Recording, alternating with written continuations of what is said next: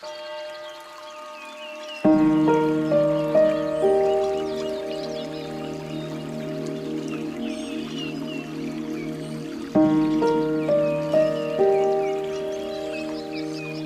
is Sound Mindset. I'm Robert, and in case you hadn't heard, today's Friday. That's right, I said it, and it's true. Today's Friday, and I'm really glad that you've chosen to spend time with me today. Scripture says, "Be still and know that I'm God." So for the next 10 minutes, we're going to do that by focusing on a simple breathing exercise just to still our minds. Then we'll get in touch with what we're feeling inside so that God can know our heart. And then we'll focus on God's Word. We do this to get present in His presence. So as we begin, I invite you wherever you are right now just to get comfortable. If it's safe to do so, close your eyes. Relax your body. Quieten your mind as I lead you through a very simple breathing exercise. When we start, we'll breathe in through our nose for a count of 4. We'll hold it for a count of 4, and then slowly exhale through our mouth for a count of 6. Ready? Start by just completely exhaling. Now inhale through your nose. 2, 3, 4. Hold. 2, 3, 4. And exhale through your mouth. 3, 4, 5, 6. Again, inhale through your nose. 2, 3, 4. Hold. 2, 3, 4. Exhale. 2, 3, 4, 5, 6. Do this a few more times on your own, just breathing in deeply through your nose, holding it, and then slowly exhaling through your mouth.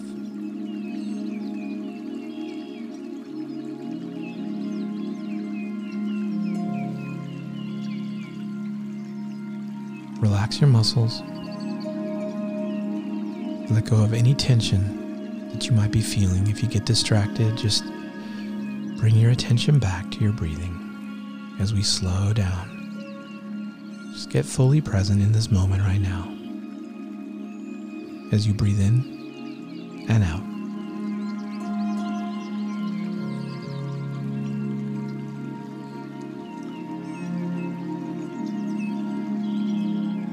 Now let's check in with what we're feeling in this moment, not in general, but right now in this moment. What are you feeling right now? There's no right answer here. Just be completely honest. What are you feeling?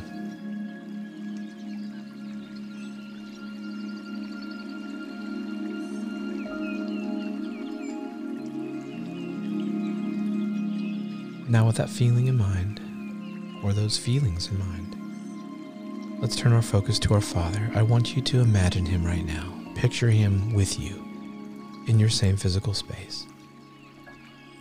Tell Him how you're feeling and don't hold anything back. Let Him know your heart. And then let's just remain still for some space for God to speak. What might you hear Him saying to you in this stillness?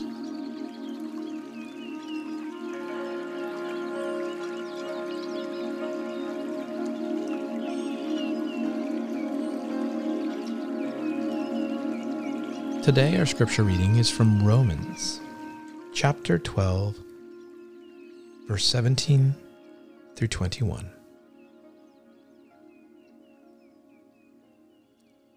Never pay back evil with more evil. Do things in such a way that everyone can see you are honorable. Do all that you can to live in peace with everyone. Dear friends, never take revenge. Leave that to the righteous anger of God. For the scriptures say, "I will take revenge, I will pay them back," says the Lord. Instead, if your enemies are hungry, feed them. If they are thirsty, give them something to drink. In doing this, you will heap burning coals of shame on their heads. Don't let evil conquer you, but conquer evil by doing good.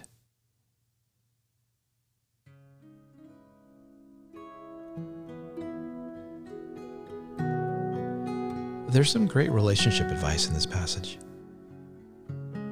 Don't pay back evil with evil. Live honorably.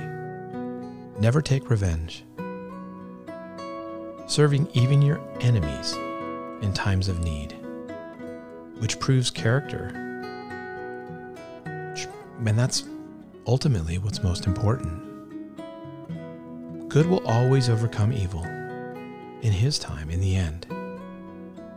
But one of the best pieces of counsel here is found in verse 18. Do all that you can to live in peace with everyone. God only expects us to do what we can. We are not responsible for anyone else's actions.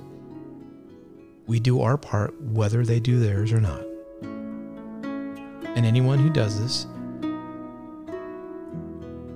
will know God's favor, will know God's heart. Who does this verse apply to? Everybody. Saints and sinners, the guilty and the innocent. So let me ask you this. In your life right now, is peace your agenda? Or is revenge on the table? It's hard to admit that, but it's important to ask. Is it a time to let God handle something for you so that good can conquer evil?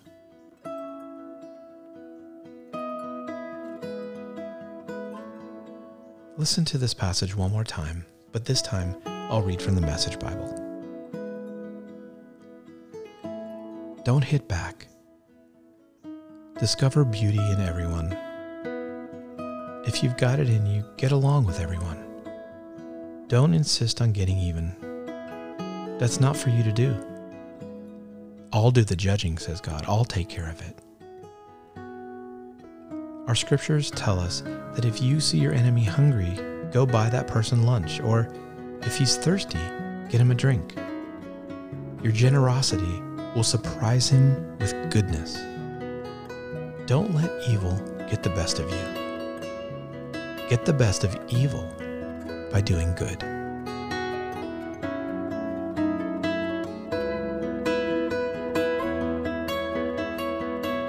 I know this is easier said than done.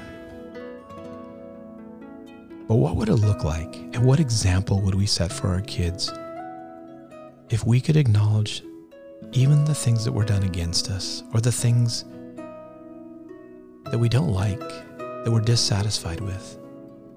If we could model what it looks like to do good in spite of the harm or the bad that is around us. What that does is it tells our kids, it tells those around us that there is a God that is bigger than our circumstances.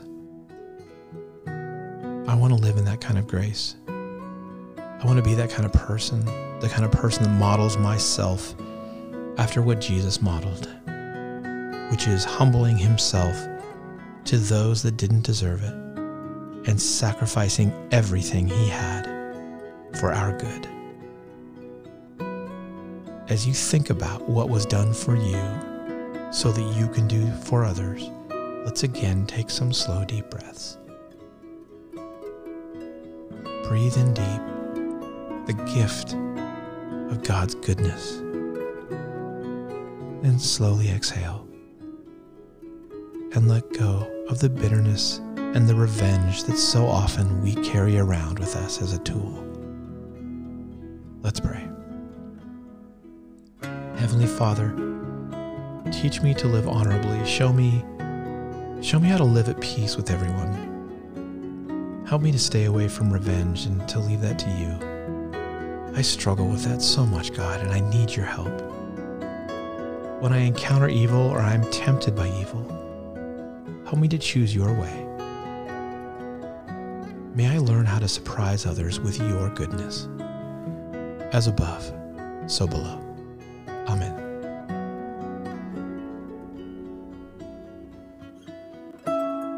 All right, friend, thanks for being with me. I hope you have a great weekend, and I look forward to being back with you on Monday. Until then, God bless.